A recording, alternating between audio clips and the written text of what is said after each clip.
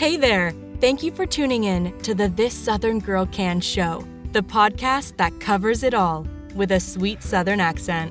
Your host, Amber, is a successful YouTuber and published author who teaches others to craft, cook, run a business, and balance a hectic lifestyle. Check her out on Facebook, YouTube, and all other forms of social media under the same name as this podcast, This Southern Girl Can. You can also check out her website at www.thissoutherngirlcan.com. And now, here's Amber. Hey y'all, it is Small Business Saturday, and on Small Business Saturday, I give you tips and tricks on how to get your small business off the ground and keep it off the ground. So today, I want to talk to you about mistakes that I see small businesses making over and over again. Consistently making these mistakes is not only going to kill your sales, but it is also going to discourage you from building your business, from pushing it forward, and that's not what you want to do. That's not where you want to be. You want to be in a frame of mind to say, business is going well, and I'm going to work hard and make the money and build a name for yourself. So anyway, let's go over some of these mistakes. The number one mistake is, and I know that you're going to roll your eyes at this and say, Amber, what are you talking about?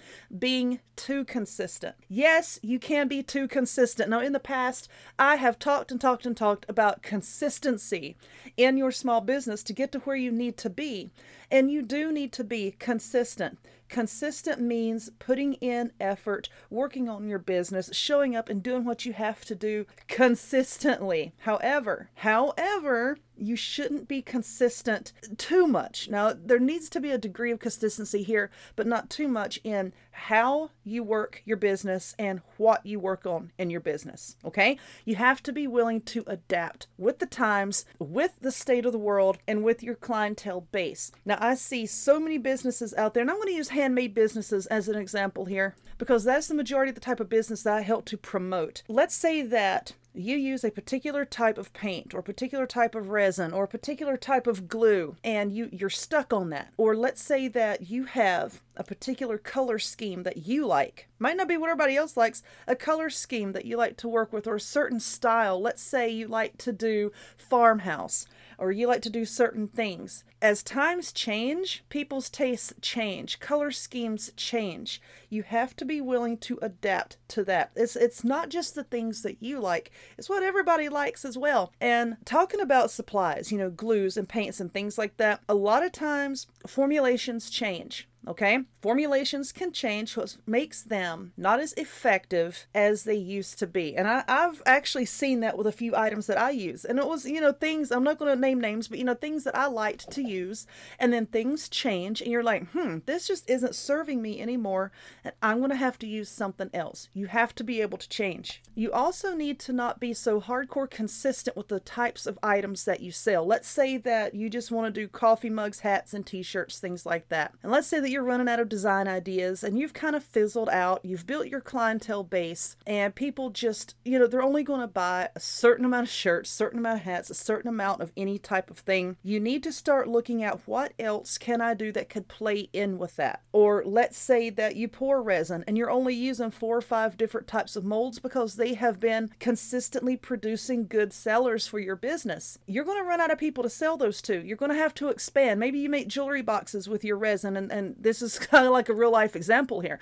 Maybe you only make trinket boxes and jewelry boxes. Only so many people can buy trinket boxes, okay? You might need to expand into incense holders or, sun catchers, things like that. And if you pour resin, you know what I'm talking about. But what I'm saying is you have to do your research. You have to see what is trending and then break out of that little cycle of only making the things consistently that you want to make. Another thing that you need to adjust is how you sell. If you're consistently selling all the time, every time at a craft fair, you need to branch out and possibly sell on your own website. And I'm not going to say to sell on Etsy because y'all know how I feel about Etsy. You need to branch off and sell on your own website. Or if you strictly sell on a website, maybe you need to look at perhaps doing a few craft shows. Or maybe look into a consignment shop. There are lots of places out there, like these little boutiques where you can rent tables or you can rent individual rooms even. I used to do that. I was in a big antique mall and I rented a room and would sell things out of that room. You need to diversify. You can't consistently And like I said, you're rolling your eyes. You can't consistently sell on one platform or in one avenue all the time. You have to diversify. You are not reaching as many people as you could be by limiting yourself to only one way of selling. The next problem I see people doing is they overestimate what their time and items are worth. And I know, once again, you're probably going to roll your eyes at every single thing that I'm saying today.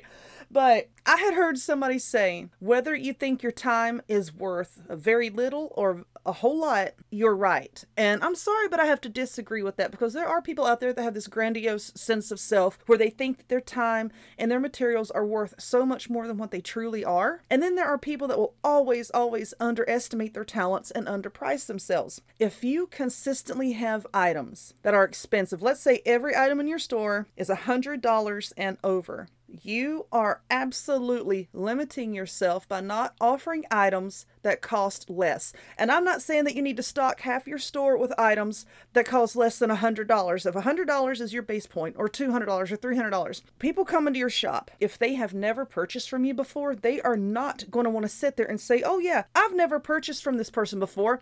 I don't care what their reputation is or how many good reviews they have. I've never purchased from them before, and I'm not just going to plop down a few $100s on this thing. You need to offer things that cost a little bit less. Let's say that you sell handbags, because I see people making these handmade handbags. Saw this on TikTok, and they were beautiful, but they were a little bit costly. To me, they were costly because they're not name brand. Okay, they don't even have a brand. They're just this handmade thing. And there's a lot of people out there that have the mindset of, well, it's not name brand. Why should I pay you so much money when you're going to Walmart and getting your fabric? That's people's mindset. As sad as it is, that's their mindset. So aside from these expensive handbags, maybe you could start making some smaller items like coin purses, and offering those for a lot less, just so people can buy it and see the quality of your work and see how much time goes into making these things. And they're going to say, yeah, this is a beautiful item. I have no problem spending $100, $200 on this bag now, because I know that her work is excellent. Now, there are artists out there that,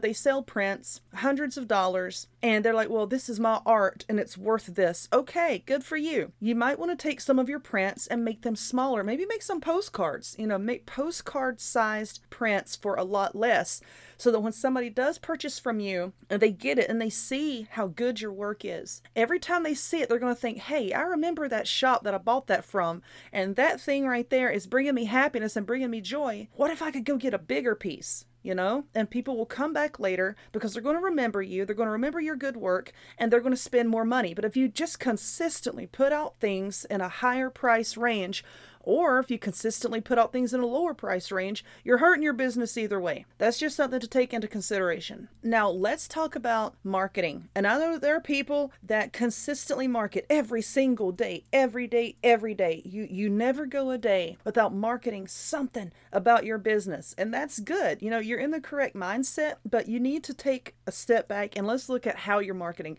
If you are consistently marketing every single day just on Facebook, you are significantly limiting your sales and your reach. If you're like, oh, I don't like Facebook, I won't touch Facebook, I'm just going to go with Instagram, you're killing your sales. You could be making so many more sales if you would combine things. And then I see people that, well, I'm only going to promote, on my website, and then they put it on Pinterest. And yeah, Pinterest can get you a lot of views, but you need to branch out. You need to use all forms of social media, not just your website and not just Pinterest. And this is where email marketing comes in handy. Okay, email marketing can be 40 times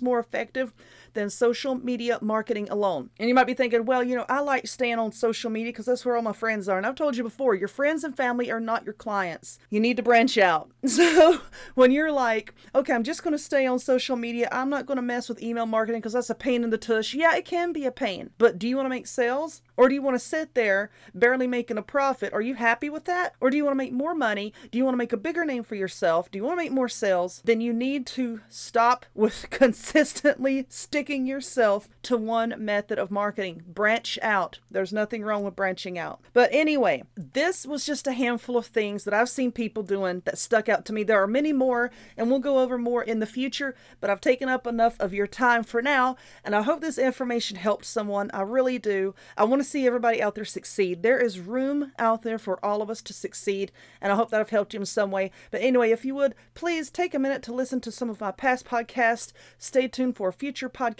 and I will talk to y'all later. Bye. You've been listening to the This Southern Girl Can show. If you enjoyed this podcast, don't forget to follow so you'll be notified of upcoming episodes. Take care, and we'll see you next time.